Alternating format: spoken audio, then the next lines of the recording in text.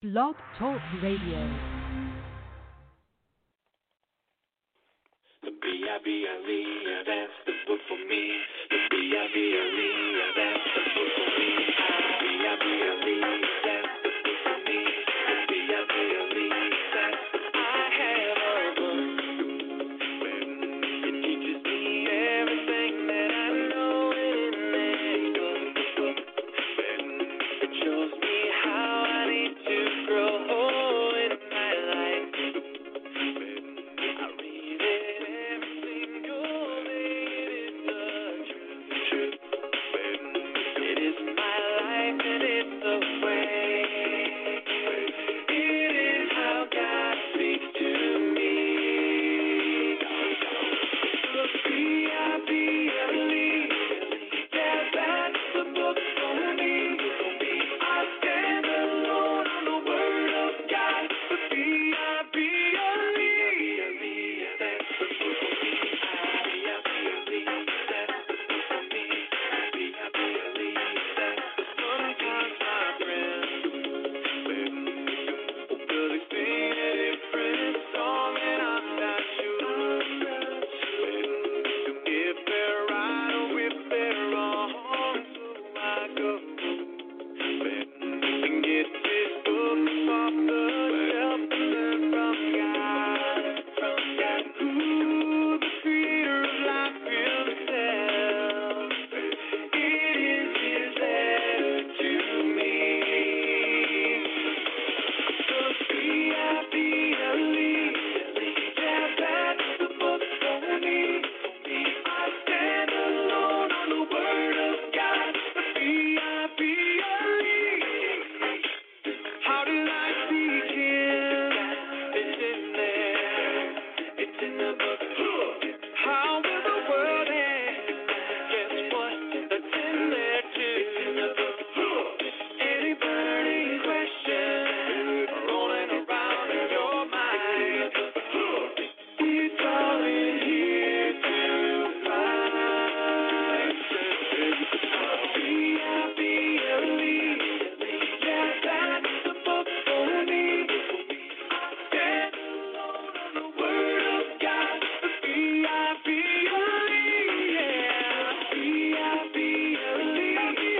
Yeah, that's the book for me. Stand alone on the word of God. The B-I-B-L-E.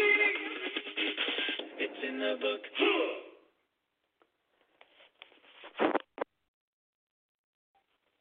That's Go Fish with the V-I-B-L-E. And here's some email control here on Truth Told Radio. Gonna get started with the lesson.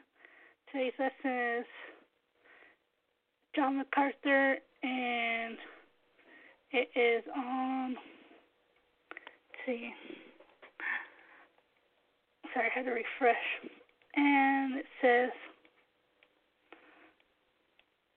John MacArthur, wait, that's not it. Where did I put it? Well, I just gotta play a song for you so I can find that. Sorry about that. We kick it old school. We kick it old school. We kick it old school. We kick it old school. We kick it old school. Come on, don't miss the latest craze.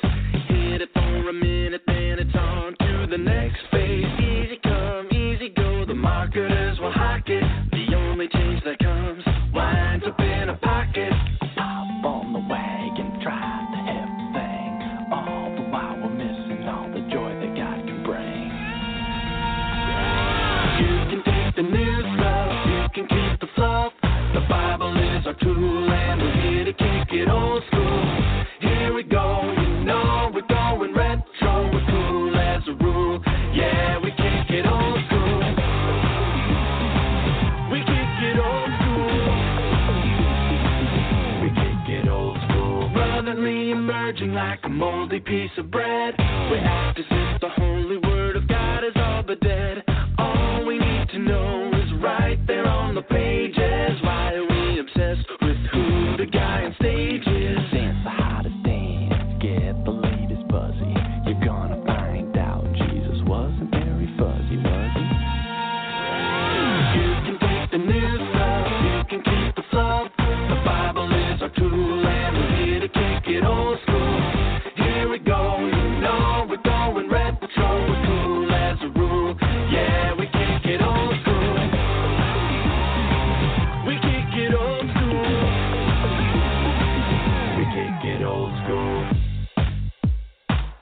We kick it old school.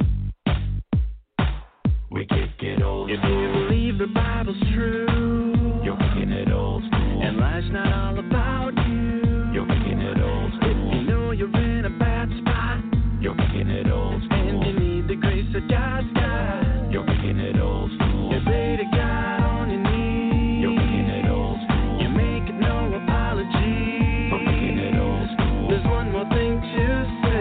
If you're kicking it old school, Jesus is the only way. You can take the new stuff, you can keep the fluff. The Bible is our tool and we're here to kick it old school. Here we go, you know we're going retro. We're cool as a rule, yeah, we kick it old school. You can say we're strange, but we're never gonna change. The Bible is our tool and we're here to kick it old school. To get the crowd jumping, we're Bible thumping. God still rules, we kick it old school. We kick it old school. We kick it old school. We kick it old school. We kick it old school. Hey, that's Bill Fish singing Kicking It Old School, and I found out what happened. I thought I uploaded the file by that. But now I got it uploaded. This is John MacArthur with Fighting in the War here on Truth Be Told Radio. The following sermon is by John MacArthur, pastor, author, and Bible teacher with Grace to You. If you've never contacted Grace to You, we want to send you a free book by John called Good News, The Gospel of Jesus Christ. It expounds on the central message of Christianity, that Jesus Christ lived and died to save sinners. Request your free book by writing to goodnews@gty.org. That's goodnews@gty.org. And this offer is good in North America and Europe through December 2020. And now, unleashing God's truth one verse at a time, here's Grace to You Bible teacher John MacArthur. Let's open our Bibles this morning for our study of God's Word again to 1 Timothy chapter 1. 1 Timothy chapter 1. I want to return to verses 18 to 20, and though this is a very brief passage, it seems as though the Spirit of God has filled my heart with all kinds of things to say relative to the passage, and so we began last week, we'll continue this week and finish next week on just these three brief verses. But they are rich, and they direct our thoughts to things most needful. In 1 Timothy chapter 1, I want to read those verses for you, beginning at verse 18. This command I commit unto thee, son Timothy, according to the prophecies which pointed to thee, that thou by them might fight a good warfare, holding faith and a good conscience, which some, having put away, have made shipwreck of the faith, of whom are Hymenaeus and Alexander, whom I have delivered unto Satan, that they may learn not to blaspheme. Now, the key phrase that we noted last Lord's Day is at the end of verse 18, fight a good warfare, or fight a noble warfare. And we reminded you last time that Paul is calling Timothy to the awareness that he is engaged in a war. And in so calling Timothy to that sensitivity, he calls the rest of us as well. We are to understand that our calling is to fight a noble war against the forces of Satan. In the first chapter, then, he speaks of this war, and in the last chapter of this epistle, chapter 6, verse 12, he says, fight the good fight of faith. So, beginning the epistle and ending the epistle, he reminds Timothy that he is indeed in a war against the forces of Satan. Now, last Lord's Day, as we began to examine just that phrase, we looked at something of the nature of this warfare. We saw that we are engaged as an extension of a battle between God and Satan. Satan, having rebelled against God, set about to make war on God to attain his own selfish ends. He fell, not alone, drawing a third of the angels with him. He now has a host of demons who, along with him, fight against God and the holy angels, and men also, by virtue of whether they receive Christ or reject him, take sides in the battle as well. So there is a raging cosmic conflict between Satan and God, which involves demons and angels, and redeemed men and unredeemed men. Now, the sum of all of that for us is that like Timothy and like Paul and like all other believers, we are engaged in an intimate, personal conflict with the supernatural enemy of God. And the sooner we understand that, the sooner we can prioritize our lives. We wrestle not against flesh and blood, not a human enemy, but principalities and powers and the rulers of the darkness of this world and spiritual wickedness in the heavenlies. All those are terms describing demons. We are engaged with a supernatural enemy. No one understood that better than the Apostle Paul, who wrote this to Timothy, who wrote what I just quoted from Ephesians 6:12. No one understood it better than he did, who in his own testimony says in 2 Corinthians 12:7, that there was given to me a thorn in the flesh, a messenger of Satan to buffet me. Whatever that specifically might have been, he saw as a messenger of Satan to come against him. And so he realized the intimacy of that attack. In 1 Thessalonians chapter 2, he also writes in verses 17 and 18, "But we, brethren, being taken from you for a short time, in presence, not in heart, endeavored the more abundantly to see your face with great desire. Wherefore we would have come unto you, even I, Paul, once and again, but Satan hindered us." Now, Paul knew about this intimate warfare. And he calls Timothy here in 1 Timothy chapter 1 to the same conflict, to be aware that he is engaged in a serious spiritual battle. In fact, he calls Timothy to fight on the front lines. In effect, Timothy's task, as outlined in chapter 1, is to confront the false pastors, false elders, false leaders, false teachers in the church at Ephesus and surrounding areas, no doubt, confronting both their doctrine and their ungodly practice. That's not an easy task. Paul knew it wasn't an easy task, and even though he had given Timothy instruction as to that task when he was with Timothy in Ephesus, he now writes him a letter reinforcing that because he knows it is a difficult task.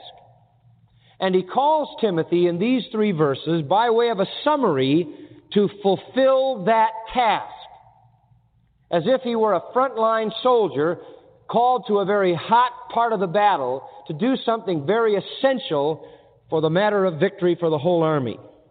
So these 3 verses sum up Timothy's responsibility and accountability to this matter of fighting a noble warfare. Now, I want to add that Timothy was mature enough to handle this. He was a product of the personal discipling ministry of the Apostle Paul. He had traveled with Paul. He knew Paul. He had pastored alongside Paul. He had been out there on the front lines as an evangelist and still was called to do the work of an evangelist. He knew what it was to confront an ungodly society. He was strong in doctrine. He was nourished up in the words of good doctrine. He was well trained, well taught, well prepared, so much so that in terms defined in 1 John 2:13 and 14, he would have been at least a spiritual young man who had overcome the wicked one by his knowledge of the Word of God. So he would not be a victim of false teaching. He would not be a victim of heresy or error. He was strong enough, mature enough to know the satanic lie, the satanic deception, to nail it, to aim at it, to hit the target, and to be of use to God in dealing with it. So he is the man that God calls through the expression of the will of the Holy Spirit through Paul to this particular part of the battle.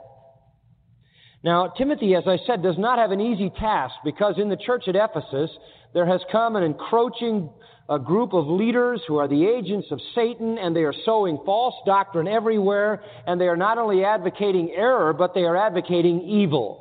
They may not be overtly advocating evil, but that's the way it comes out. They are advocating an untrue doctrine and an ungodly lifestyle. And so Timothy is called to deal with this. And it's a difficult thing. He's not dealing with someone down the line in terms of spiritual responsibility, but with leaders. Now, just to remind you of what the issues were, let me remind you of basically 2 things. They were attacking the truth, that is, they were attacking sound doctrine, and they were attacking godliness.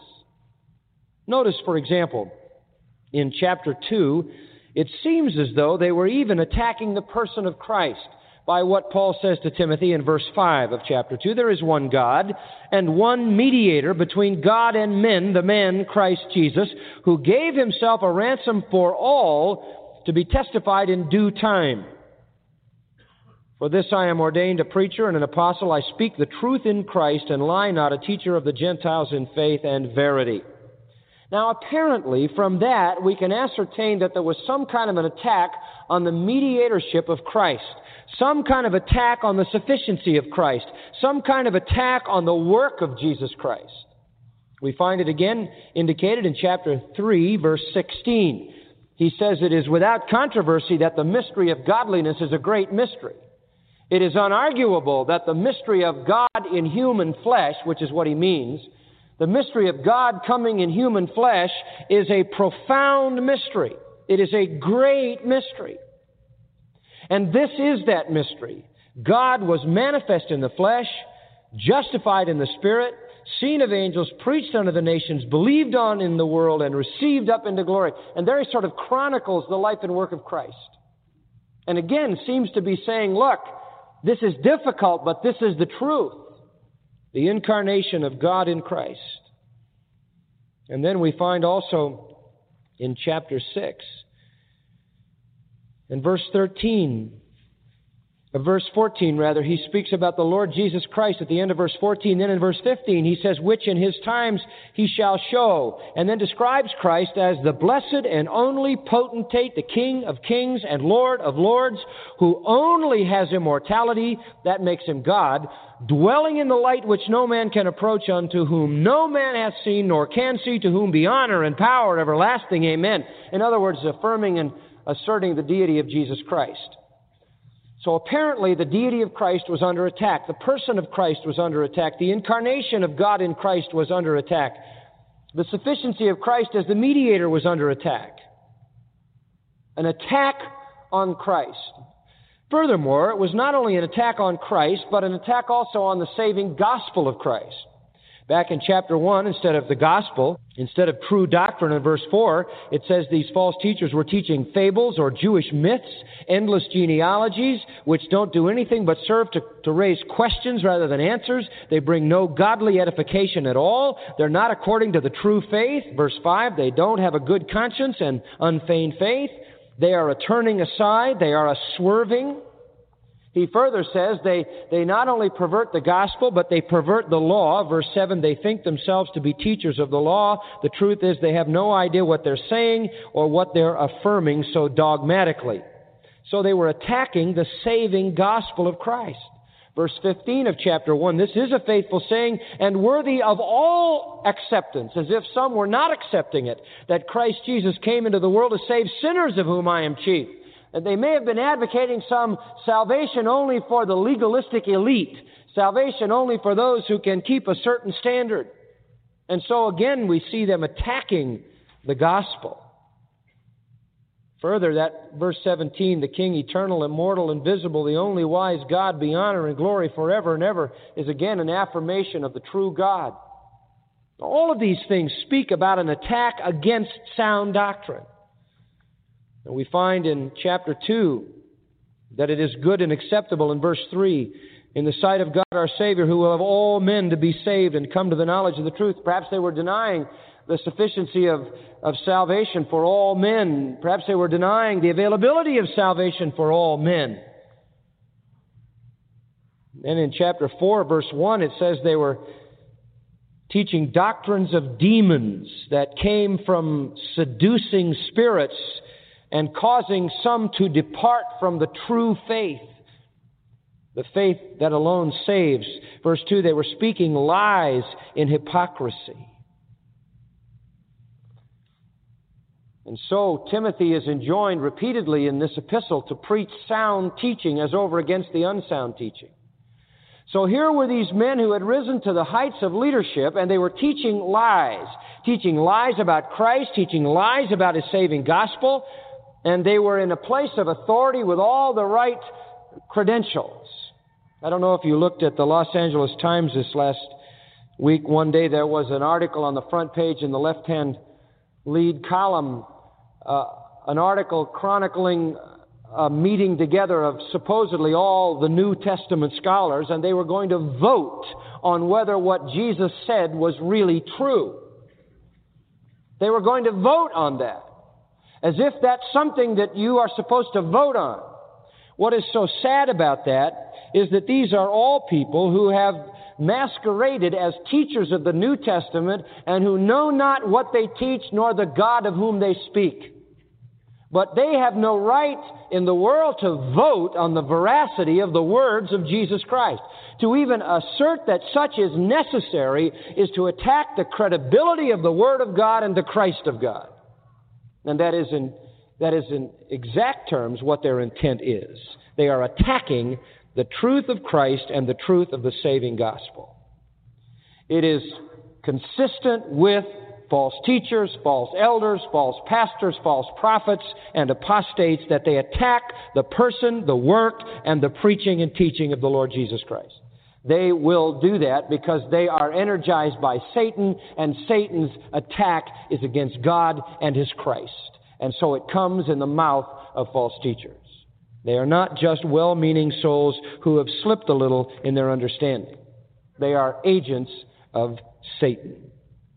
Now, the second thing that we see in 1 Timothy is not only an attack on the truth about Christ and His work, but an attack on the virtue of life, that is, godly living and biblical morality. Back in chapter 1, verse 5, it says that they are not those who experience love and a pure heart and a good conscience and faith unfeigned. They don't have any integrity of character. They're not pure. Their consciences are not clear. And a clear conscience is the result of a pure life, a pure heart.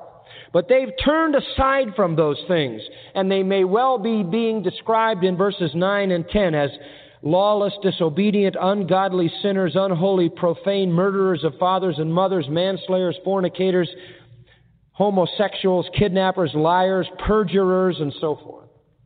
Their morality matched their doctrine. It was as in error as was their theology. They, like those of whom we read in verse 19, had shipwrecked the faith. They, in verse 20, had blasphemed, that is to speak evil of the true God.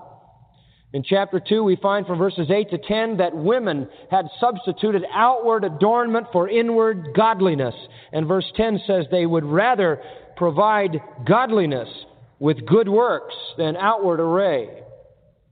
We find also in chapter 4 that Paul reminds Timothy that he is to be a good minister, and he is to nourish up in the words of faith and good doctrine to which he's attained, and then refuse their profane and old wise fables. And then this, and to exercise yourself rather unto godliness.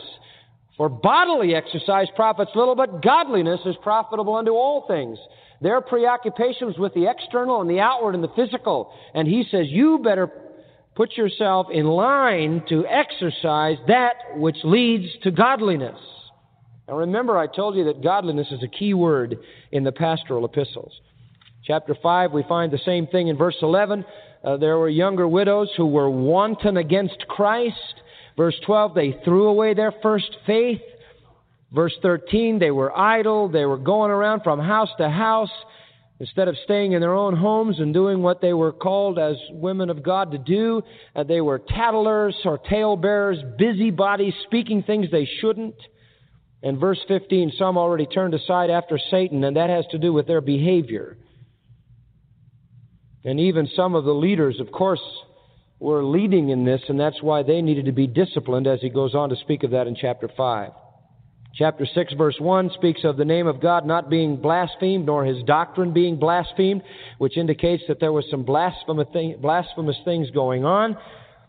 There were all kinds of arguments. Verse 4, disputes, envy, strife, railing, evil suspicions, perverse disputings of men of corrupt minds, destitute of the truth, supposing that money is godliness, but godliness with contentment is great gain. In other words, they had perverted doctrine and purity of life. That's the point, and that's where the attack was coming. So you have two things, error and evil. Error and evil. And Timothy is called to confront this at high places. In fact, if you look at chapter 3, The first 15 verses deal with the qualifications for a leader. Those are not put in a vacuum. They're not just dropped in here without any relation to context. They're here because they're put in as a contrast. They're put in as a contrast. There were all kinds of people, verse 1, desiring the office of overseer. There were many people who wanted to be in spiritual leadership. It says here they desire the office of an overseer. In chapter 1, it said they desired to be teachers of the law. They wanted to be teachers and leaders. But he says you can't put them there unless they have these qualifications. And I believe they're contrasted. They must be blameless rather than sinful and vile like the ones that you have. They must be one-woman men rather than the men who are preoccupied with multiple women. They must be temperate and sober-minded and good behavior, as opposed to those who are not, that are in leadership. See, all of that is contrastive. In chapter 5, verse 17 and following, he says, when you find those that aren't what they ought to be, you need to discipline them publicly before the whole church. So Timothy has a real job. He needs to excise out all these false leaders, get them out of the church, discipline them in the church, call them to an account, call the people to rally around the truth of God's revelation and godly living, and that's not an easy task. So he's on the front line, right on the front line. And I believe it's very little different from what we have today. And in our own church, we may not be experiencing all of these kinds of things, but in the Christianity around us, indeed we are. And we're equally on the cutting edge as Satan tries to destroy our faith in Christ's person, try to destroy our confidence in Christ's work, try to twist the true saving gospel, lead people to tolerate evil and sin and any kind of lifestyle in the name of Christianity, and destroy the real work of God.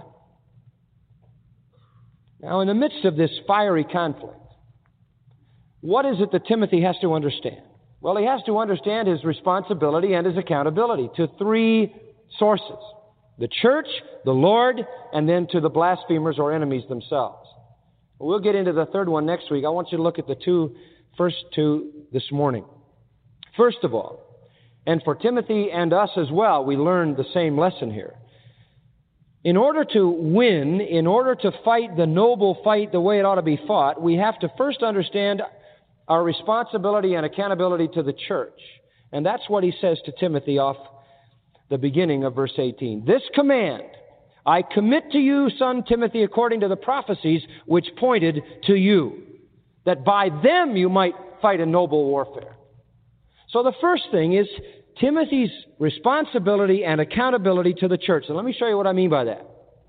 Paul says this: I command you, you have been entrusted, and prophecies have confirmed that you're to fight this noble war. Now, all of those refer to the church. Paul, as an apostle in the church, commands Timothy to carry out a commission given to him by that same apostle and confirmed by those who had the gift of prophecy in the church. He has a responsibility to those within the church who were led by the Spirit of God to call him into the ministry to fulfill that ministry. First of all, let's look at the command. The word charge and the authorized is command. It refers to a military command. A military command. It's used in chapter 1 in that way. It's used here that way. It is a military command. It is not something that is discussed. It is something that is given as an order to be carried out. Timothy is under military obligation. And this is not new. Would you look at this is not isolated. This is not isolated. Chapter 5, verse 21. Paul says, using a different Greek term, but the same meaning, 5:21, I command you, speaking to Timothy, before God and the Lord Jesus Christ and the elect angels, that you observe these things. Now that's pretty strong stuff. I command you and I hold you accountable to God and Christ and the holy and elect angels. Chapter 6, verse 12. He says, fight the good fight and so forth. And then in verse 13, I command you, and here he does use the same word as in chapter 1, I command you in the sight of God, who makes all things alive. Then verse 14, that you keep this commandment without spot and unrebukable until the appearing of the Lord Jesus Christ. So he is commanding Timothy, like a general would command a colonel. He is commanding him to do this. Now, I love that because this puts Timothy's responsibility in the category of duty. Duty. Now, when I say that word, immediately I realize there are many people who don't understand that. Duty? That's not a word we like to talk about. We don't know anything about that today. In Christianity, we know about freedom. We know about spiritual success. We talk about joy and peace. We talk about fulfillment. We talk about sort of satisfaction from the spiritual end. It was very indulgent, but we know very little about duty. Very little about duty. And that's part of what's been built into our culture and has found its way into the church. We are an undisciplined culture. We are an utterly self-indulgent culture. And so what we have gained in the church is a lot of people whose personal preoccupation is self-indulgence. And whatever makes them feel good and whatever they particularly want to do or don't want to do governs their life. They know nothing of duty. Very little of duty. We are not a duty-bound people in our thinking. As I was flying home from Cleveland this week after speaking to some pastors back there for a few days, two young men who were pastoring a church in the Baltimore area were on the plane, and they said to me, "Could we talk to you?" And I said, one fellow said, "Could he speak with me?" And one of the two, and I said, "Sure, I'd be happy to, but let me spend a few hours, finish my sermon, and then before we get in for a landing, we'll spend some time talking." So we got to talking just as we were coming from Las Vegas to Los Angeles in the air, descending, and they were asking he was asking lots of questions. Then we began to talk to him more and more, and finally we were at the gate, and we were still kind of talking, and he said to me, how do you know what the priorities of your life are? I mean, you have a college and a radio ministry and tape ministry, and you write books, and you have this church ministry. How do you know? And basically, as I begin to think about that, even while I was talking to him and afterwards, my life basically boils down to a very simple thing. I believe God has called me to a certain duty. And I can honestly confess to you that I do not necessarily spend my time doing what I want to do. In fact, I said to this young man, I can't remember the last time I did something that I just wanted to do, just for the sake of wanting to do it. I am duty-bound to do certain things. And those are the things that I believe God has given me. There are other things I might like to do. There are other things that I might wish to do. There are some things I might wish not to do, but I'm bound to do the things I believe God has given me to do. And the young man, while we were talking, said, "I think you understand what's on your plate, don't you? And what you're to partake of." And I said, "Well, I hope I do. But I've tried to narrow my life down to doing the duty that God has given me to do, and that's fine with me. I really am much more fulfilled in having the sense of doing my duty to God than I would be in having the sense of doing what I want all the time." But there's very little understanding of that in contemporary Christianity. That's not a popular thing, to just do your duty. I mean, for some people, it's wonder if they can show up even around here. And you have a duty to worship God. Be faithful. I was talking to one pastor recently who said when people join our church, they sign a covenant to be here Sunday morning, Sunday night, and Wednesday night. And if they're not, we go see them and ask them why. Because we feel that they have a duty to worship God and to assemble with the redeemed people and to use their spiritual gifts and to participate in prayer and fellowship and so forth and so on. I would wonder what would happen if we made that a condition of coming to Grace Community Church. You had to come Sunday morning, Sunday night, spend diligent time in prayer and in the study of the Word and share Christ with people. How many people would be duty-bound to fulfill that, or how many people would be instantly in 1 week disqualified? You see, we know little of duty. One of my kids was telling me this week about somebody who works in this, I guess it's the search program here at Grace Church, and that's the only thing they ever come to. They can't really get around to making it to anything else.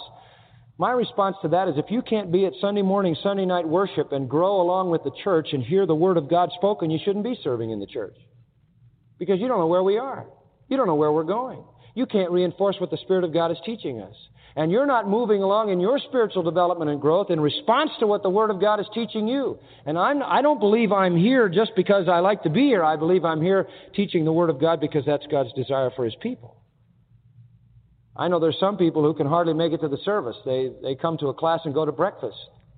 Well, I realize that water seeks its own level, and there are some people who are just a little bit shallow in the spiritual dimension, but somewhere along the line, somebody needs to come to grips with duty if they're going to come to the end of their life and have anything to show for it throughout eternity for the glory of God. It's a matter of duty. Look with me at Luke 17. And this is an extension of what Paul is saying. But look at Luke 17, a sort of bypassed passage, I'm quite confident. In fact, you may find that apart from reading through the Scripture, you've never thought about this passage or haven't in a long time. But listen to what it says. Luke 17:7. Which of you, having a servant plowing or feeding cattle, will say to him when he has come from the field, go and sit down to eat? Which of you is going to say to a servant when he comes in, oh, sit down and eat? No. Will you not rather say to him, get ready that with which I may eat? And gird yourself, that is, put on proper clothes, and serve me, till I have eaten and drunk, and afterward you can eat and drink. I mean, that's what a servant is. You come, you serve me, then you can do it. Now, does he thank that servant because he did the things were commanded him? I think not, Jesus says. So you also, when you shall have done all those things which are commanded you, say, we are unprofitable servants. We have done that which was our what? Our duty. Our duty. Don't give me an honorary degree. Don't hail me as a hero. I just did my duty. I mean, whatever happened to just doing your duty? Just fulfilling your spiritual disciplines for the glory of God. Paul knew much of that.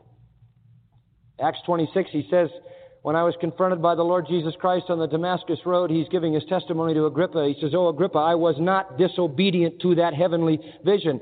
And that heavenly vision was basically a command from the Lord Jesus Christ. He said, Paul, basically, I have made you a minister and an apostle of the Gentiles.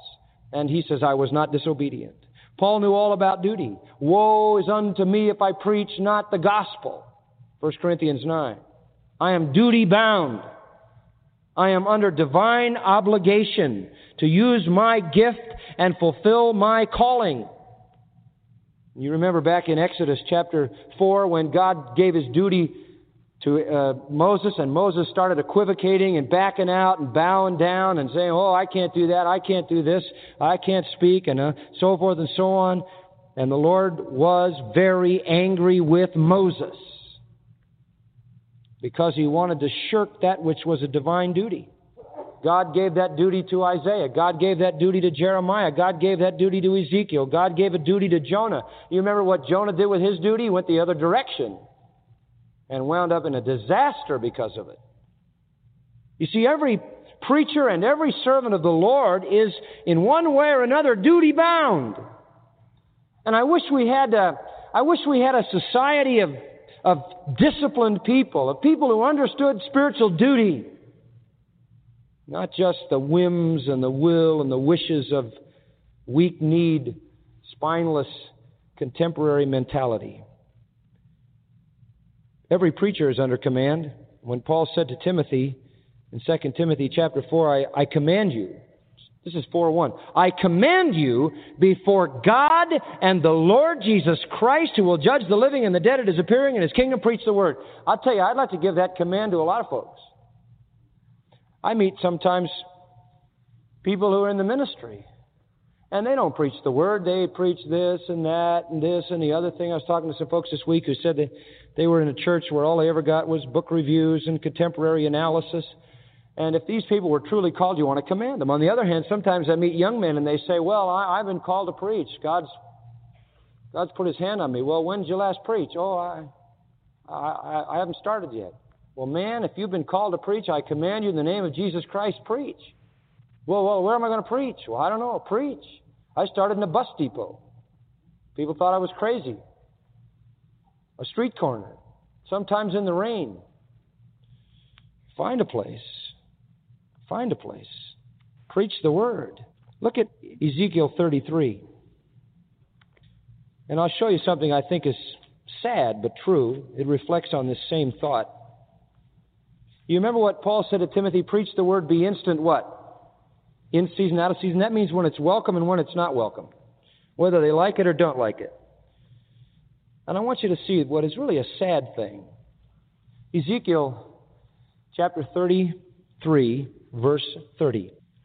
Also, thou son of man, the children of thy people still are talking against thee by the walls and in the doors of the houses, and speak one to another, every one to his brother, saying, Come, I pray you, and hear what is the word that cometh forth from the Lord. The people are all getting together and say, let's go down here, that prophet. Boy, that poor guy's down there giving that message from the Lord. Let's go down and hear him. They're really not for him. They're against him, it says, but they want to go down and hear him. He's a novelty. So let's go hear him. Let's hear what he has to say.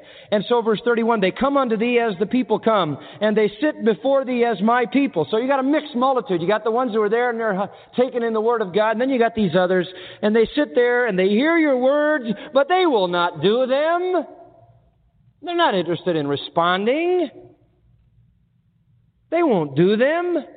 With their mouth they show much love, but their heart goes after their covetousness. They're interested in their bank account and their stocks and bonds and houses and cars and land and growth and success and worldly things.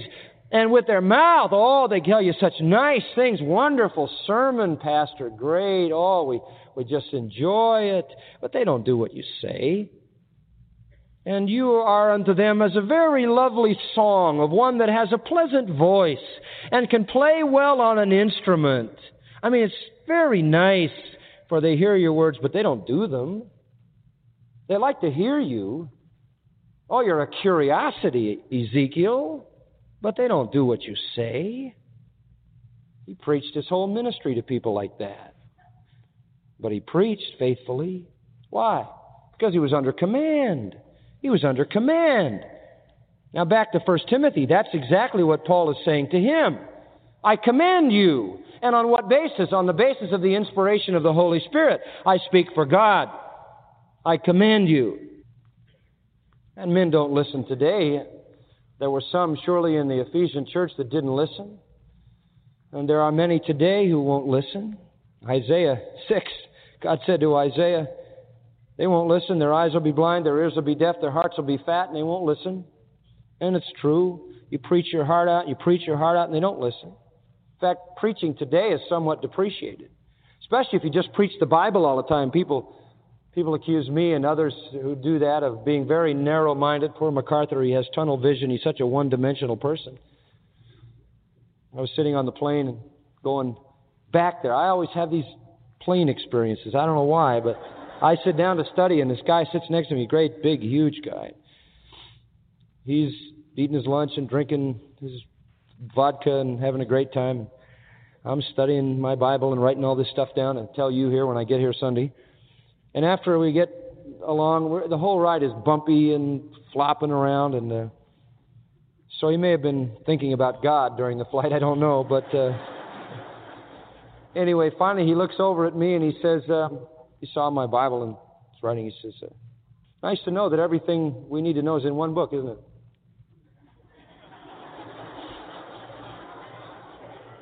I mean, here is an unregenerate pagan who knows what half of Christianity doesn't even know. And most seminary professors.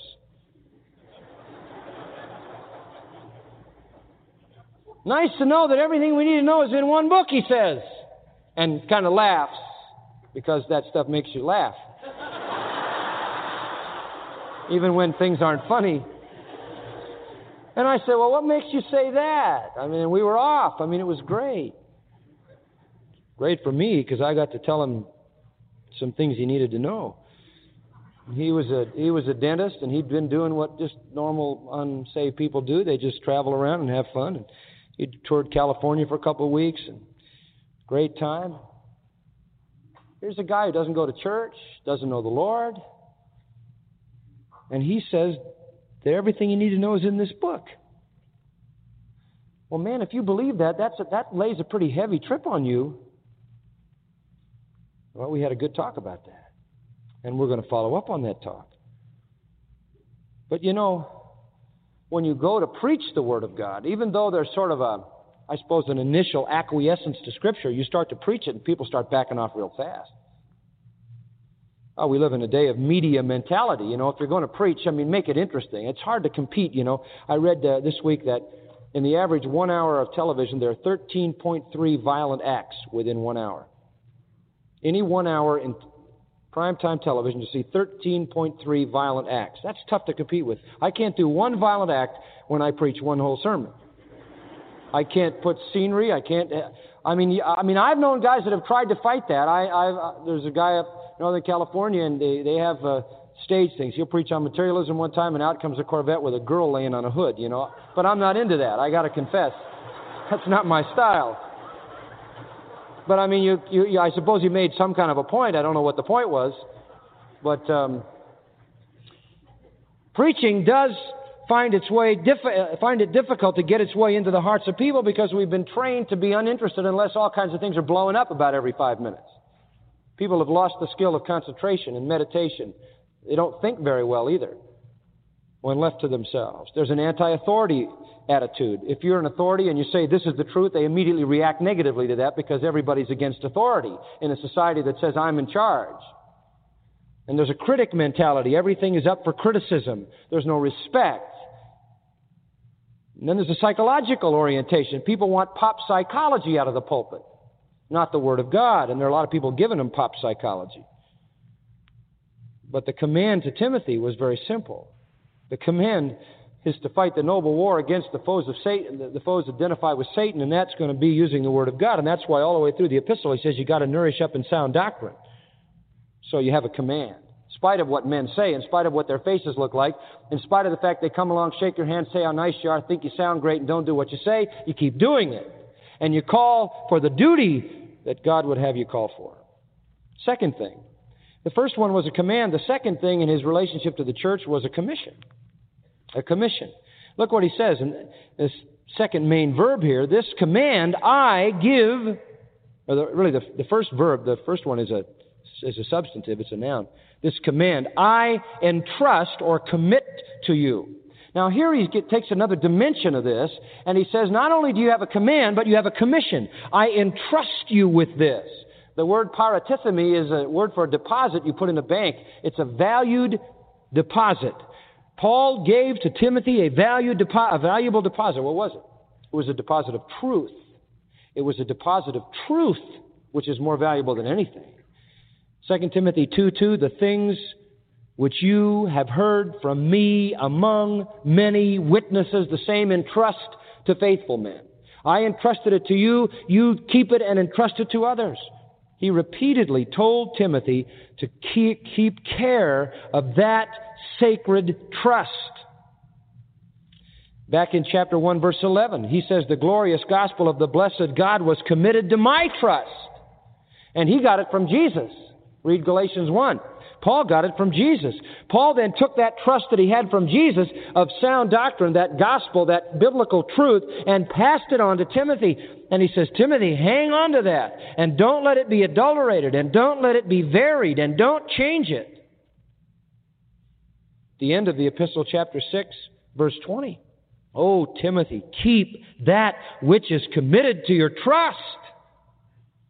And don't listen to all of those profane, vain babblings and false science. Keep that thing which was committed to your trust. 2 Timothy 1:14, look at this. Verse 13, hold the form of sound words. Verse 14, the good thing committed to thee, keep it by the Holy Spirit. Don't let go of it. So Timothy had a command and he had a commission.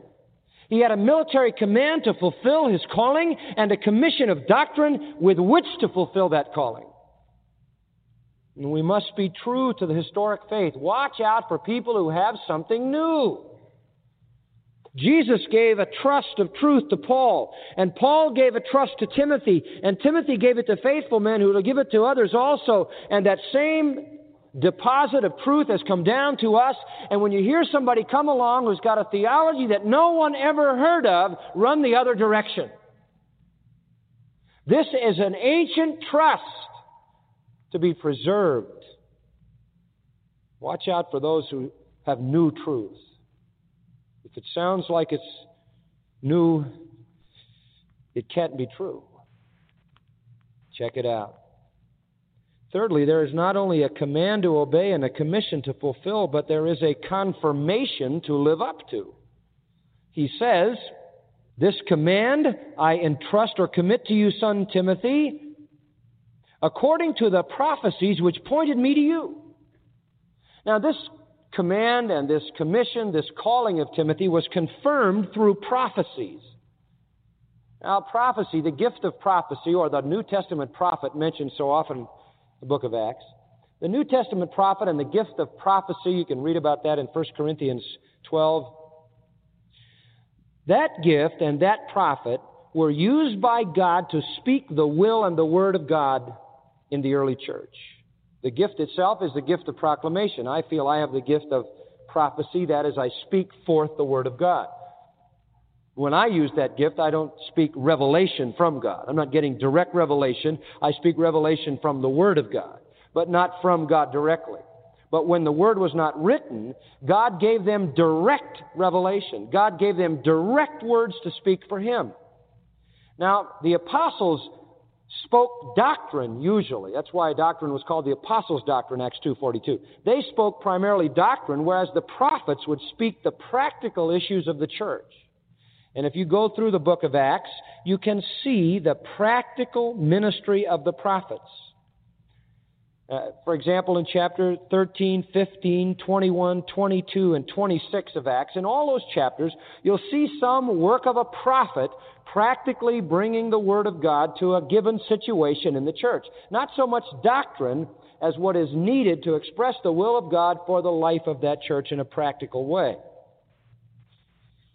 Now, these prophets, we don't know who they were. They're plural. The prophecies are plural. We don't know where this happened. But he says the prophecies, and then he uses an interesting verb. It means leading the way to you. Now, the fact that he says prophecies leading the way to you indicates to us that there probably were more than one, and they were sequential along a path of time that kept directing attention to Timothy. And finally, they culminated in chapter 4 of 1 Timothy and verse 14. Neglect not the gift that's in you, given you by prophecy. In other words, God gave that gift to Timothy and then articulated that gift through the prophecies and then confirmed it by the laying on of hands on Timothy as an act of confirmation by the elders. So the elders laid their hands confirming Timothy to the ministry because God Himself, through the voice of the prophets, through prophecies, had articulated Timothy's ministry. Now, we don't know what he said, but Paul says to Timothy, in one place, do the work of an evangelist, in another place, preach the word. So those prophecies must have been those that called Timothy to be a preacher and an evangelist and a teacher of the word of God. So he not only had a command from Paul in this verse, he has a commission, an entrusted set of truth, a deposit of truth, but he also has a confirmation as New Testament prophets have articulated that this indeed is a man called to preach. You know, I can't help but wish that was the way it was going today. Wouldn't it be great if we came together on the Lord's Day and the Spirit of God spoke through one of us directly and pointed out in the congregation who was called to preach? Boy, it would be great. It would simplify so much. You say, doesn't the Lord do that? Yes, the Lord still calls in the heart, but we can't hear His voice. You say, well, then how do we know whether a guy's called or not? The only way we know is to watch his what? His life. To watch his life. But it would be so much simpler if the Lord just told us, and we'd get so excited about that. But we don't know the content of those prophecies. We don't really know when they occurred.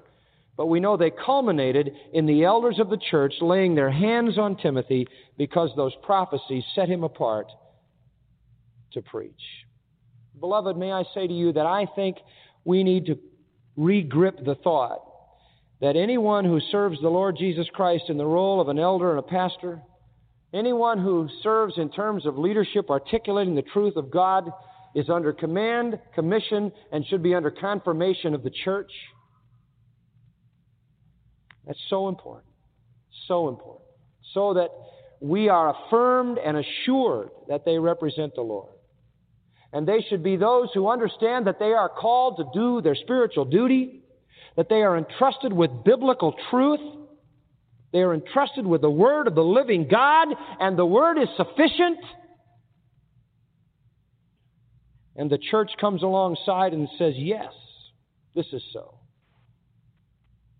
This was Timothy's responsibility and accountability to the church. He was commanded through the apostle, he was commissioned through the apostles' doctrine, and he was confirmed by prophets who gave prophecies and the laying on of hands of the elders. He had responsibility and accountability to the church to use his gift and war the noble war. And I find myself in the same position, though in a different way called. I'm under mandate by God to do my duty. I have been given a tremendous trust through generations of people before me who gave me the truth of God, and I am confirmed by the church. I remember well my ordination time. I remember facing 200-some pastors and answering questions for hours and hours. I remember the resultant confirmation that my call indeed was legitimate to the ministry, and off I went to fulfill that responsibility as affirmed by the church. And there are times, beloved, in the distress of battle that's all you have to hang on to. There are times when you say, I'm not happy with the way it's going. I'm not happy with a lot of things. I'm weary in the battle. I'm tired of the fight. I'm tired of people who come and listen and do nothing about it. I just want a vacation. I want to get out. And all you've got to fall back on is the fact that you're called, you're commissioned, you're commanded, and you're confirmed, and you have no choice.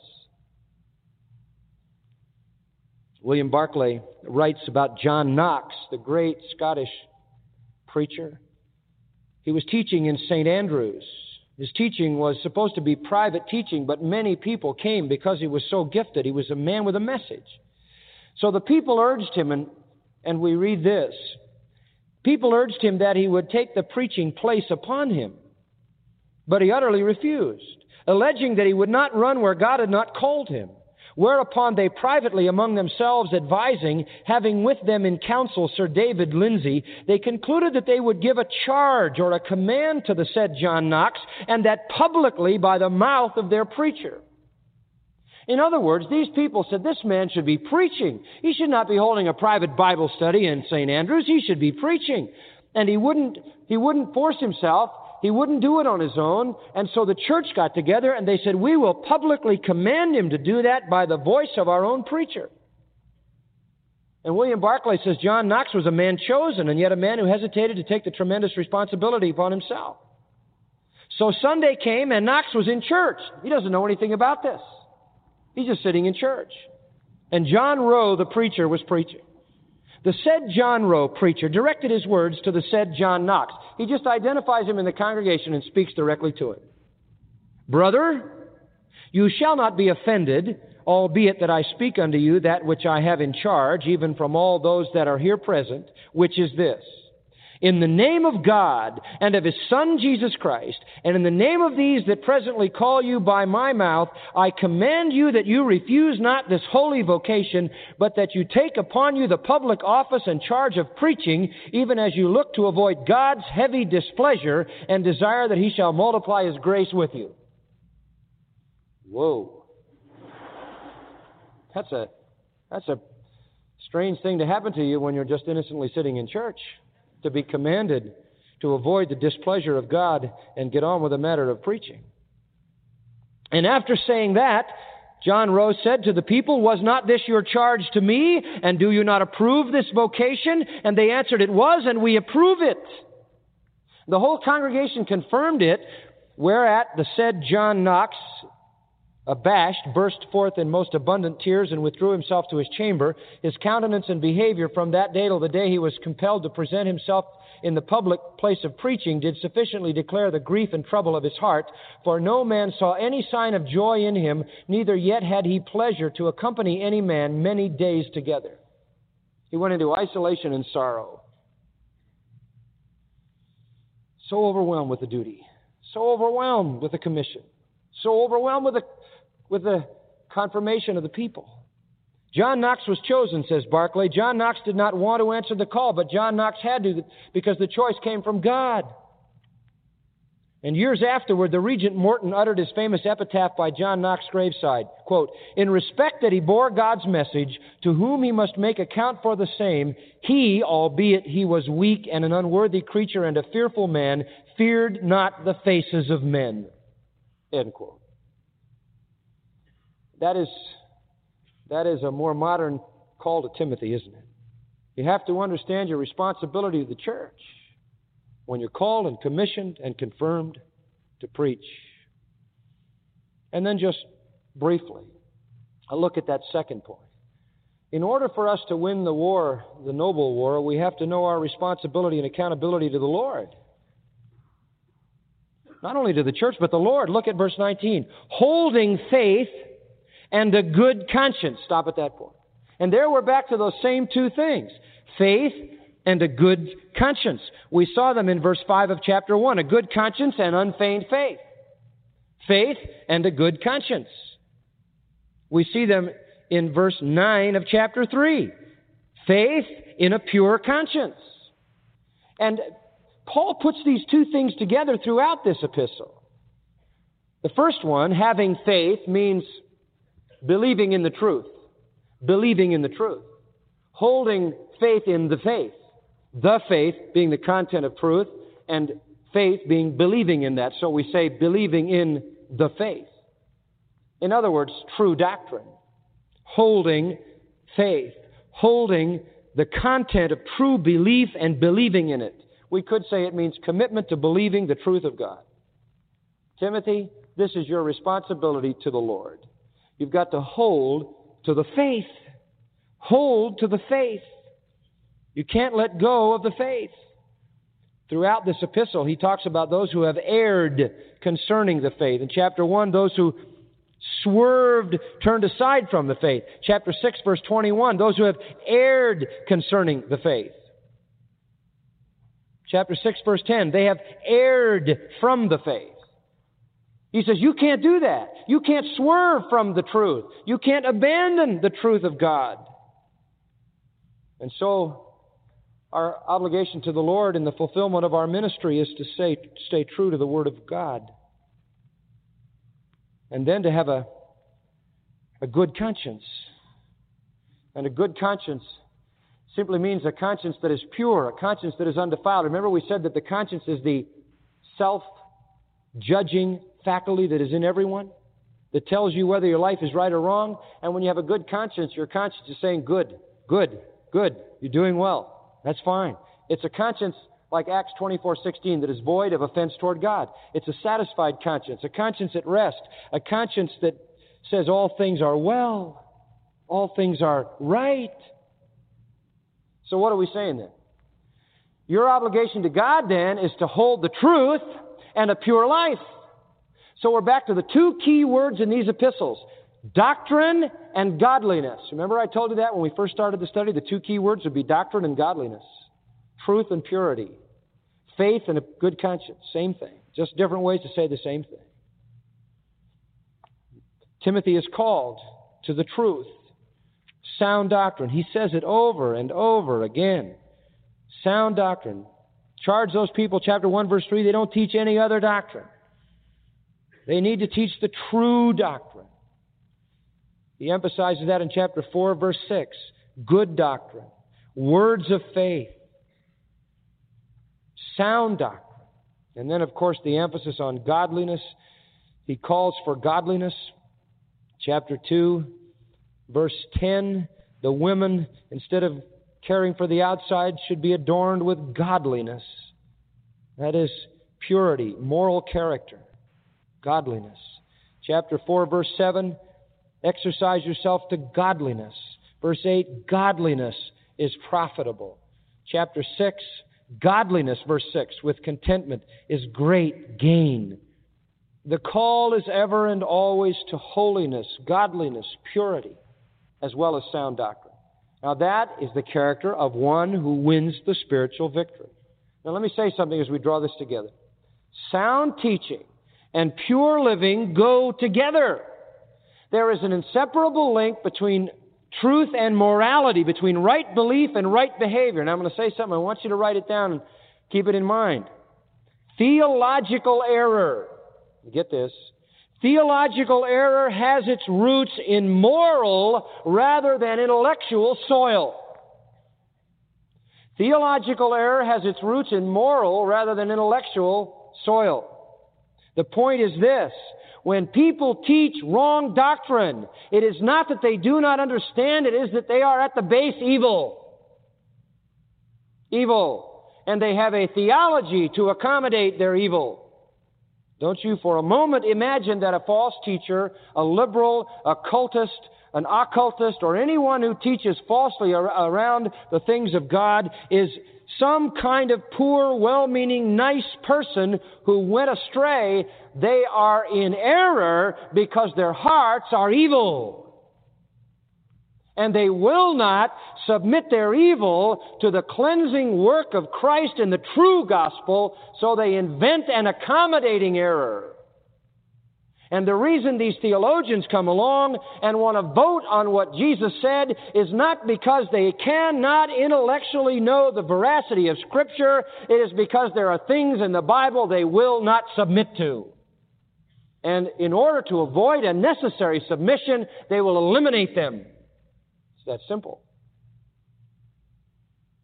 And so you have the call upon the heart of anyone who is called to ministry to retain true doctrine and true purity of life. You read 2 Peter 2 and you'll see how bad theology and bad morals go together. So the call to a faithful soldier is a call to understand the responsibility and accountability to the church through which we were commanded, commissioned, and confirmed, and the responsibility to the Lord by whom we are called to serve Him with the truth and purity of life. God saved the church from error on the one hand, but not only error on the one hand, but error taught by corrupt people. You know, that is very common. How many do we hear about who are in the ministry supposedly teaching the truth with ungodly lives?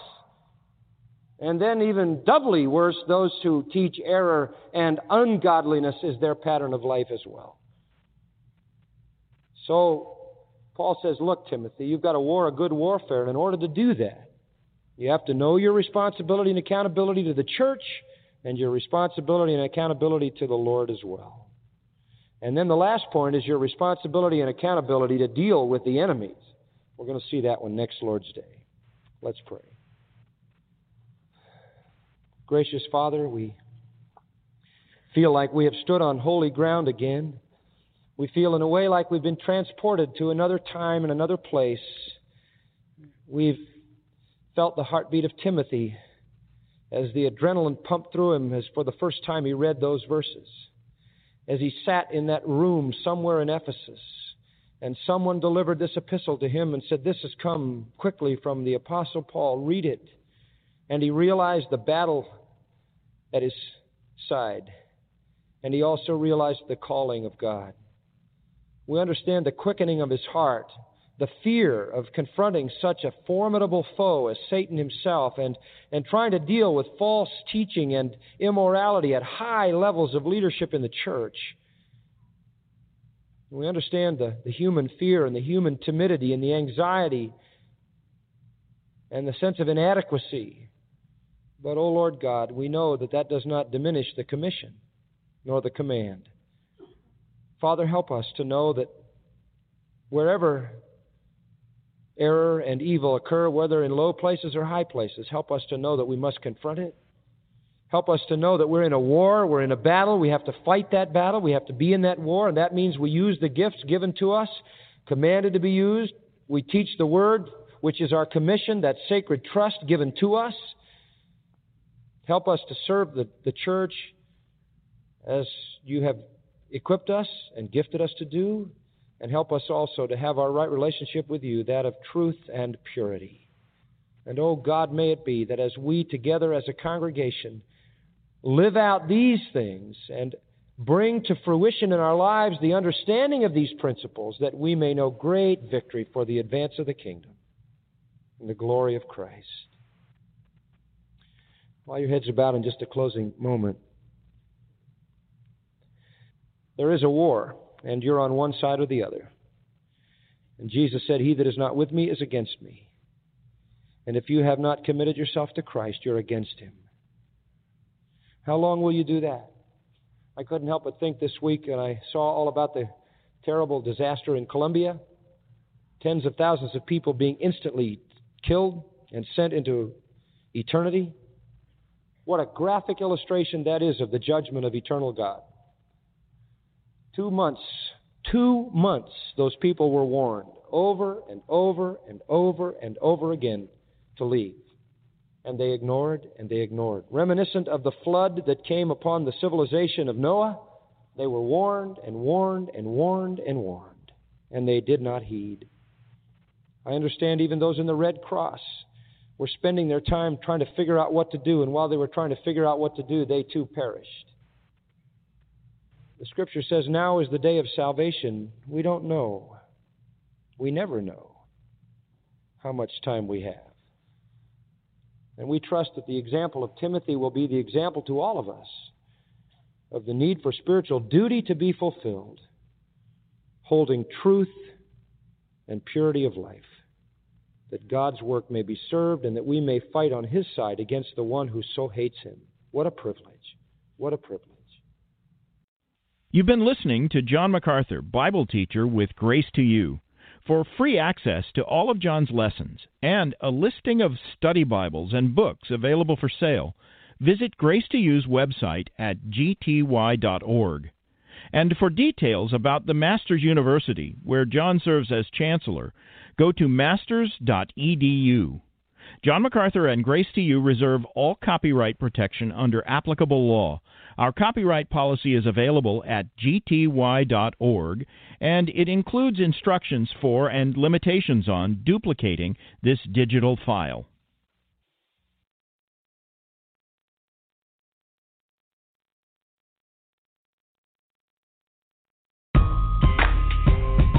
Yeah, He made us all, y'all. Yeah, God made us all, yo. God made me and you. Sing, children. So we all have a different story. Come on. God made me and you. Me and you, y'all. God made me and you. For our joy, yeah. For our joy and for His glory. For His glory. God made me and you. Me and you, yep. God made me and you. Yeah. When God created the heavens and earth, He did it to show off His glory and worth. In Genesis 1, what we see in each verse is God made a world that is truly diverse. From icebergs to insects, tornadoes to trees, from lions to lizards, flamingos to fleas. Each in their own way, their God they are praising. Their differences cry out, God is amazing. But the crown jewel of the work of His hands are made in His image, both woman and man. We're not accidents, we are part of His plan. Yup, God made me and you. Let's go. So we all have a different story. God made us. God made me and you. Yeah. God made me and you. For our joy, y'all. For our joy and for His glory. For His glory. God made me and you. Yeah. God made me and you. Come on. Just as two snowflakes are never the same, each person is different, unique in their frame. God made them all, each kind and each sort. He made some people tall and some people short. Dark skin, light skin, and all in between. In each color and shade, His beauty is seen. The Lord knows the number of hairs on your head, whether brown or black, whether blonde, gray, or red. What some call ethnicity and others call race, we should celebrate as a gift of God's grace. You're wonderfully made from your feet to your face. Yup, God made me and you. Let's go. So we all have a different story. We all different. God made me and you. God made us so. God made me and you. Yeah. For our joy and for His glory. God made me and you. Yeah. God made me and you. At the cross, we see what God's love is about. There's no type of person that Jesus left out. Because Jesus died and rose from the grave, all those who trust in the Lord will be saved. In the book of Revelation, chapter number 7, the church from all times is gathered in heaven. Each tribe and people, language and nation, all thanking God for the gift of salvation. Together, forever, with saints of all kinds. Through each the glory of the Lord's gonna shine. This is exactly what God has designed. When God made me and you. Let's go. So we all have a different story. Say what? God made me and you. He made us all, y'all. God made me and you. For our joy. For our joy and for His glory. God made me and you. Say what? God made me and you. Yeah. Different colors and different shades, all fearfully and wonderfully made. Through each the glory of God displayed. God made me and you. For all of our you, all are lost. All of great need for the cross. Jesus died, rose, and paid the cost. God made me and you. Different colors and different shades, all fearfully and wonderfully made. Through each the glory of God displayed. God made me and you. For all of our you, all are lost. All of great need for the cross. Jesus died, rose, and paid the cost. God made me and you. Aliens, do they exist? This is Ken Ham, author of The Lie and the children's book Dinosaurs of Eden.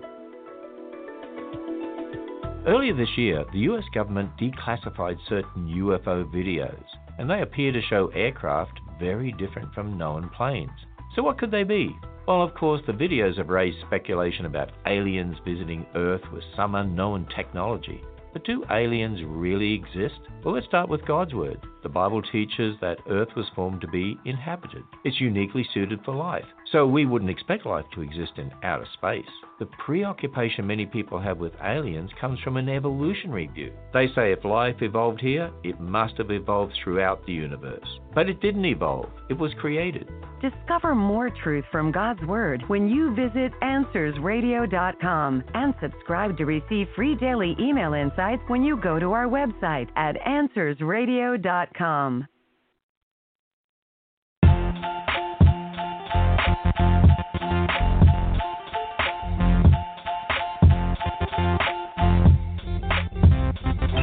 All right, here we go, kids. Gather round. A brand new sound to praise the one who has the crown. In today's lesson, we'll talk about the Holy Bible, the most important book we all need for survival. The Bible is God's message for this world. It's for every man and woman, every boy and girl. And that message is that if we turn to Christ and place our trust in Him, we'll have eternal life.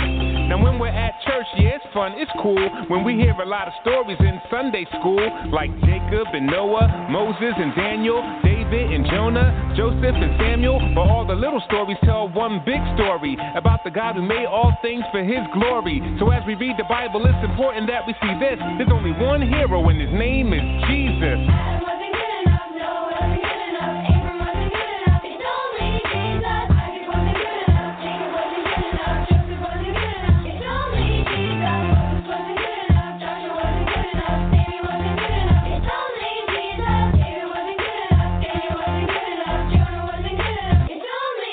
In the story of the Bible, where should we begin? When God made the whole wide world just by speaking. By His great might, He said, let there be light. The light He called day and the dark He called night. He made the earth and the seas, the dirt and the seeds, the herds and the trees, the birds and the bees. But the big surprise God had up His sleeve. On day number 6, created Adam and Eve, made in the image of the beautiful Most High. God told them, be fruitful and multiply. Everything's yours, but that tree do not try. Cause in the day you eat it, you're surely going to die. I'm sure you know the rest. Yes, they failed the test. And ever since then, the world has been a big mess. So as we read the Bible, it's important that we see this. There's only one hero, and His name is Jesus.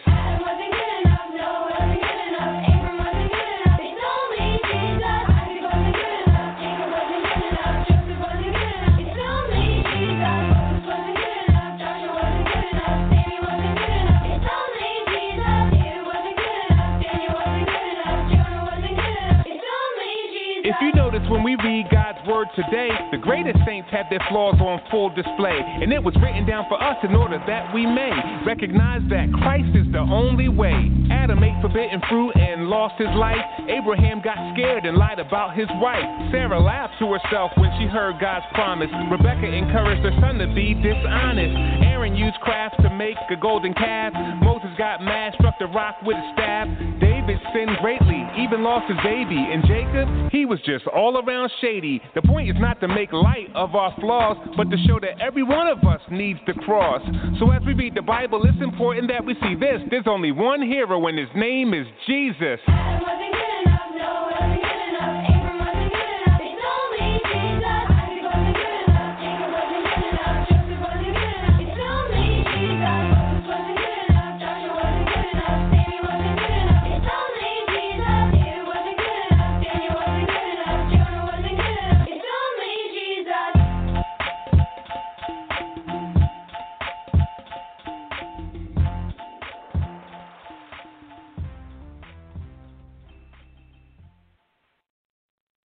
Jesus is the God-man. This is Ken Ham, CEO of Answers in Genesis and the popular Ark Encounter.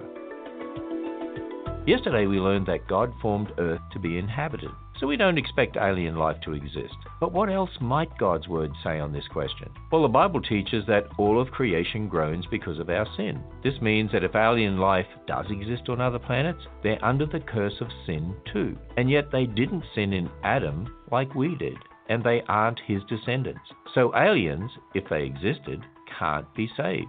You see, Jesus came to earth to die as the last Adam, a human and a descendant of Adam, like us. He didn't come as the god Klingon or some other alien form. No, aliens are science fiction.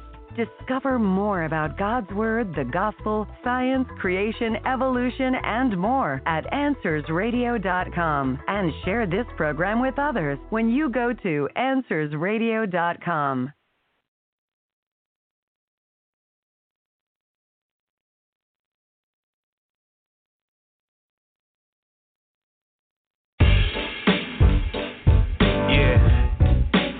A mighty fortress. A mighty fortress. A mighty fortress is our God. Yeah. A bulwark. A bulwark never failing. Yeah. He's a helper. A helper, he amid the flood.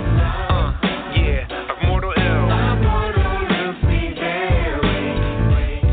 Yeah. For still.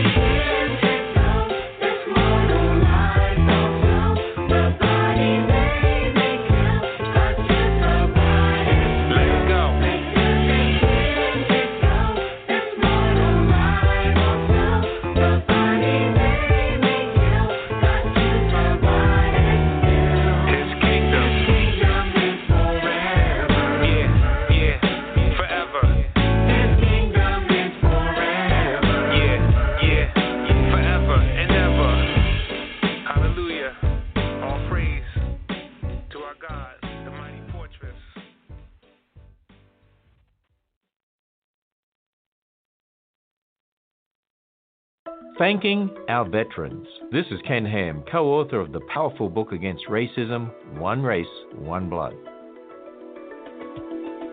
Every year on November 11th, we take time to honor those who served and continue to serve in the armed forces.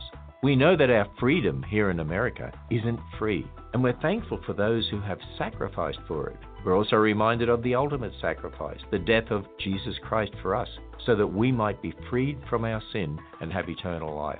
That's eternal freedom, and it's only available by receiving Christ's free gift of salvation. Christ gives us eternal freedom, but while we're here on earth, we can enjoy temporary freedom thanks to the sacrifice of so many. So to all the veterans, thanks. Get answers to your questions about science and the Bible when you visit AnswersRadio.com and find out about Kids Free in 2020 at the Ark Encounter by going to AnswersRadio.com.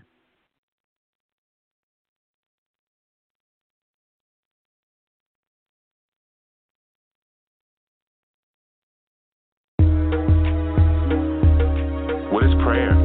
Prayer is offering up our desires to God for things agreeable to His will in the name of Christ, with confession of our sins and thankful acknowledgement of His mercies.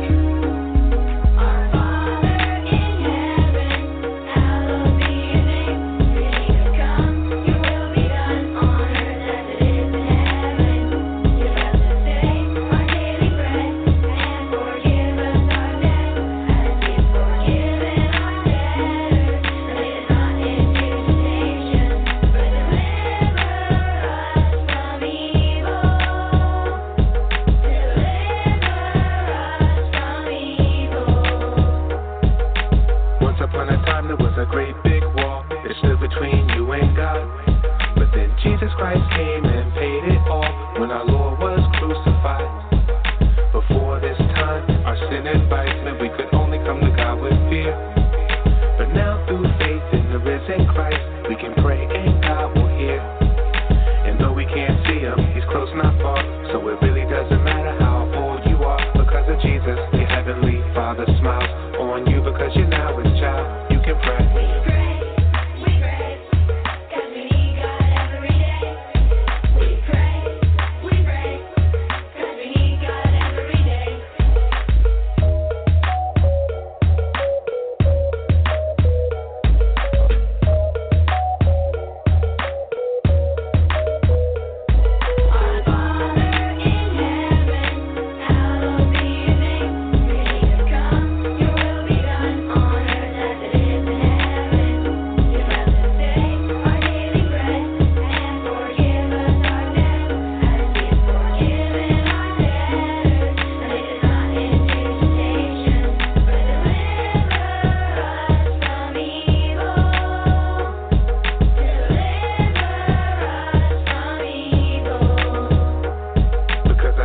Forgiven now, we can pray to our Father in heaven above. We can come to our God at any time of the day and He'll receive us, so great His love. He wants us to talk to Him with a sincere heart and rejoice when we're really glad. And when it seems like things are falling apart, we can pray when we're feeling sad.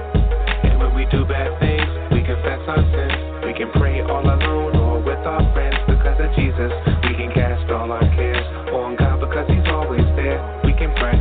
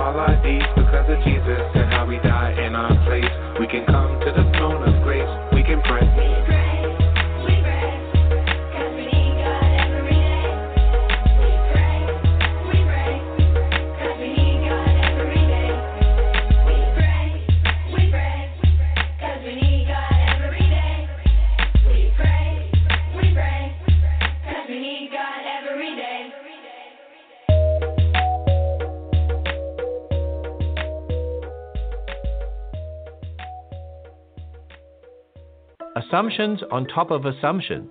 This is Ken Ham, and our life-size Noah's Ark is located in northern Kentucky. Radiometric dating is used to give ages to various rocks. Now, most people believe it's accurate. After all, it's simple science, right? Radioactive elements decay into new daughter elements at a predictable speed. Well, not so fast. You see, radiometric dating is built on assumptions that just can't be proven.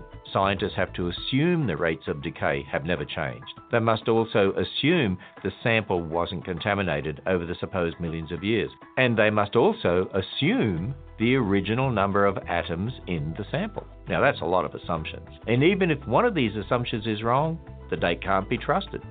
Find out more about dating methods and the assumptions they're based on when you visit AnswersRadio.com. Be equipped with answers when you go to AnswersRadio.com.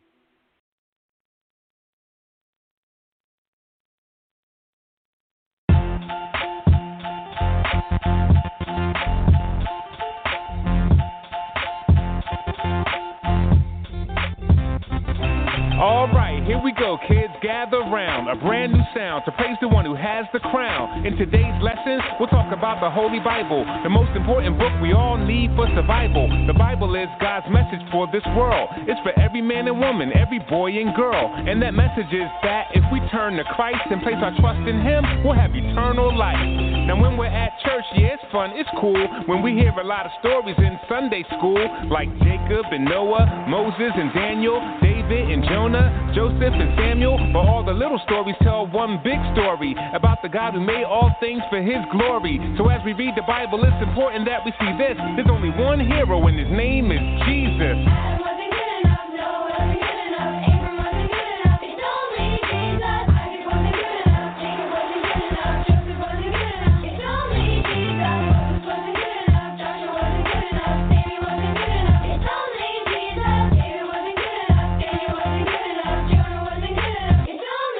In the story of the Bible, where should we begin? When God made the whole wide world just by speaking. By His great might, He said, let there be light. The light He called day and the dark He called night. He made the earth and the seas, the dirt and the seeds, the herds and the trees, the birds and the bees. But the big surprise God had up His sleeve. On day number 6, created Adam and Eve, made in the image of the beautiful Most High.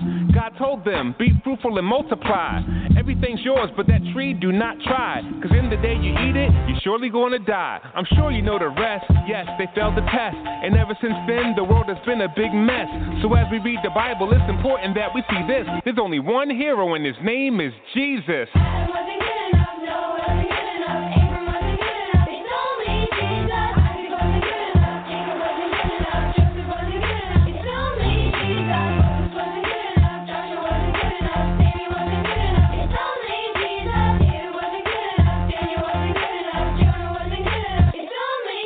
If you notice when we read God's word today, the greatest saints had their flaws on full display. And it was written down for us in order that we may recognize that Christ is the only way. Adam ate forbidden fruit and lost his life. Abraham got scared and lied about his wife. Sarah laughed to herself when she heard God's promise. Rebecca encouraged her son to be dishonest. Aaron used crafts to make a golden calf. Moses got mad, struck the rock with a staff.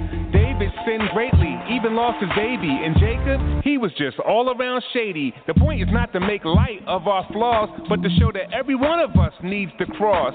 So as we read the Bible, it's important that we see this. There's only one hero, and His name is Jesus.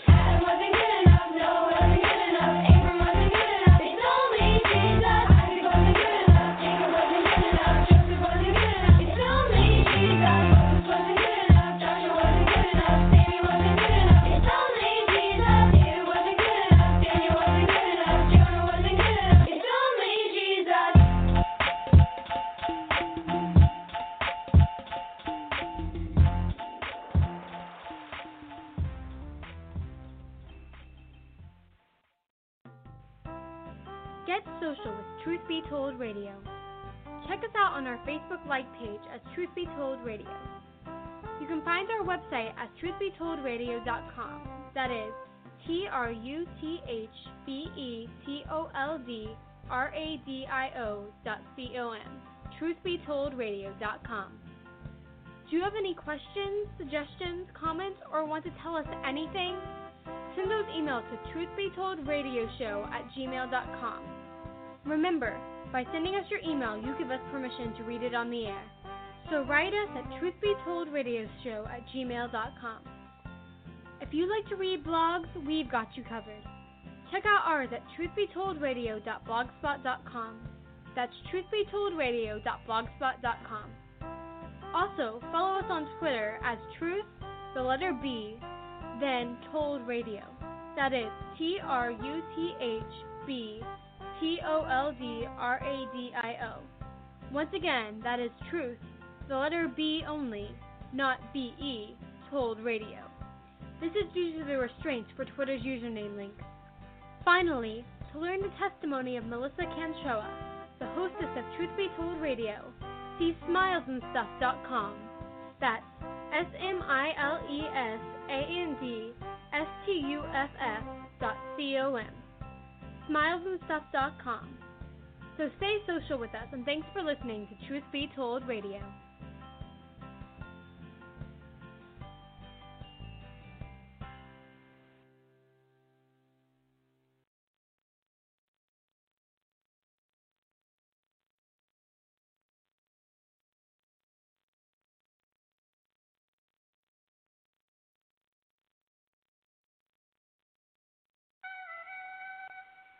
Hey, yo, they said it was over, man. They said it was over. But it ain't over. We just getting started. Yo, 7,000, we all at. Let's go. Stand up, hands up. If you truly love the Son of Man, trust Jesus is alive and his people he'll revive. And his fame is going to spread across the land. What's up? Stand up, hands up. Does anybody love the Son of Man?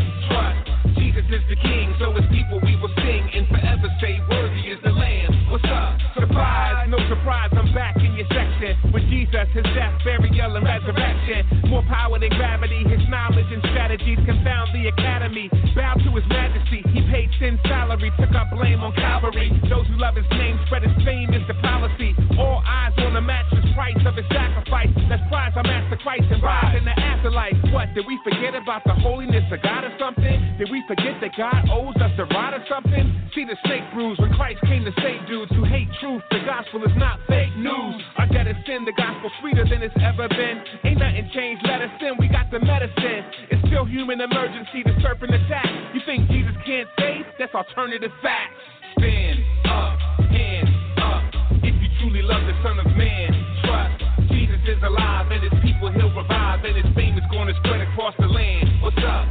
Stand up, hands up. Does anybody love the Son of Man? Trust Jesus is the King, so his people we will sing and forever say worthy is the Lamb. What's up?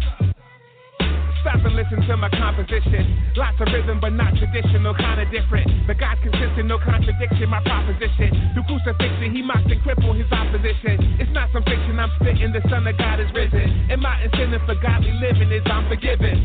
Jesus came to unlock the prison. And through the Spirit, he brings a new birth like an obstetrician. At times I listen, a lot of Christian hip-hop is missing. The proper vision is my suspicion, we dropped the mission. Not to this, but the word of God, is it not sufficient? The doctrine is that the gospel fixes our shot condition. God the Spirit supplies conviction through proper diction. Against the backdrop of our tradition, the gospel glistens. A squad of Christians go out and witness, that's God's commission. Cause Jesus Christ got the top position, no competition. Stand up, hands up. If you truly love the Son of Man, trust Jesus is alive and his people he'll revive. And his fame is going to spread across the land. What's up? Stand up, hands up. Does anybody love the Son of Man? Trust Jesus is the King, so his people we will sing and forever say worthy is the Lamb. What's up? They want Jesus in the background like elevator music, but we gon' celebrate him, relegate him, we refuse it. They hate Christian hip-hop, I peep myself. They say we too redundant, well let me repeat myself. What I gotta say almost feels too real estate. Sit back and feel the weight of what a real estate. Cause yo, Jesus Christ got me in the real estate. I'm purchased property, I feel like I'm real estate. If the Father wasn't gracious, no synonym. Again, he came straight blameless, no synonym. Again, nothing's been the same since, no synonym. Again, fakers lack his fragrance, no synonym. This is not the picture in a frame to still Jesus. Nah, we serve the rock, the harder than still Jesus. So how we gonna be silent, let the world still Jesus? When the world and its trends pass away, it's still Jesus. Stand up,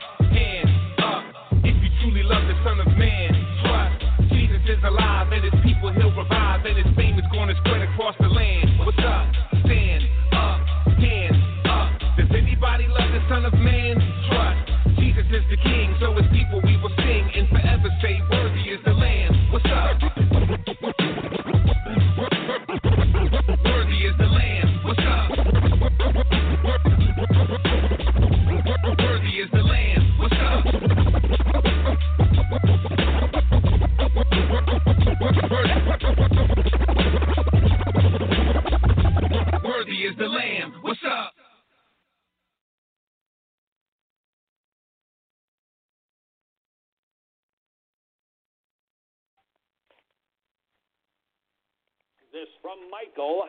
Too many single Christians in church have been given a romanticized version of marriage, only hearing about the good things. Consequently, singles are unprepared for marriage. Thoughts? Yeah, don't fall into the other ditch. If you only hear that marriage, it's a bed of roses, don't think you need to whiplash and focus on the thorns. Oh, just wait till that old ball and chain gets tied to your ankle. Wait until you say I do, and all she says is no, you don't. All the fun will be gone, and just wait till your head starts to butt. That is a ditch you do not want to fall into, because marriage, whether it is the sweet-smelling petals of the rose or the thorns, they're both good for us. Marriage is a school of character. God teaches you things in marriage that you couldn't learn anyplace else, and he will do that by pricking you with some sinful thorns. Your sweetie is going to do very bad things, either all independent by herself or actually aimed at you, maybe to the kids, and you might see that as an annoyance. I just wanted this marriage to be all sweet and sunshine and flowery. How dare she? Those thorns are actually good for you, that you can help a fellow believer not sin, and so that you can also grow in the fruit of love, joy, peace, patience, kindness, goodness, faithfulness, gentleness, and self-control. And there is no institution that will do that for you like marriage. Sure, you can get annoyed at somebody at work, but then you go home. All done. Yep, you can have friends that bug you. You just don't see them for a while. Congratulations, when you get married, you're with that person constantly. You cannot escape, and you need to deal with their sins and your sinful reactions. In other words, those thorns are just as sweet as the petals. So, Michael, let's talk about both. But let's describe each for the beautiful thing that they are, so that we don't just, the sin that goes on, wait until this happens to you, you're going to be so miserable. Let's talk about the thorns honestly, but at the same time, let's talk about the thorns biblically. If you have been going bonkers regarding health insurance, right? That was from Wretched, and that was about, like I said, marriage. And you can find it at Wretched on our YouTube page, and then they also have a website, wretched.org, WRETCHE.org, where they have the radio show and also TV show. That's what that one's gone from, is their TV show. And that's all I got for today for Truth Be Told Radio. Go out with Yancy and Friends and the BIBLE. Bye for now. The BIBLE. The BIBLE. The BIBLE. The BIBLE. The BIBLE. Yes, that's the book for me. I stand alone on the Word of God. The BIBLE. The BIBLE.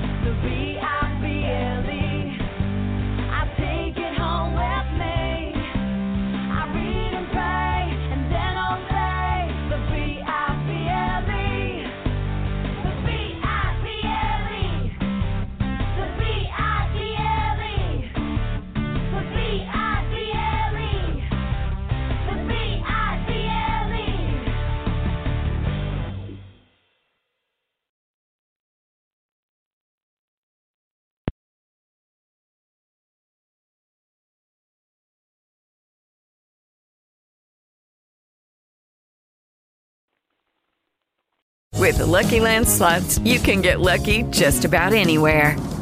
This is your captain speaking. We've got clear runway and the weather's fine, but we're just going to circle up here a while and get lucky.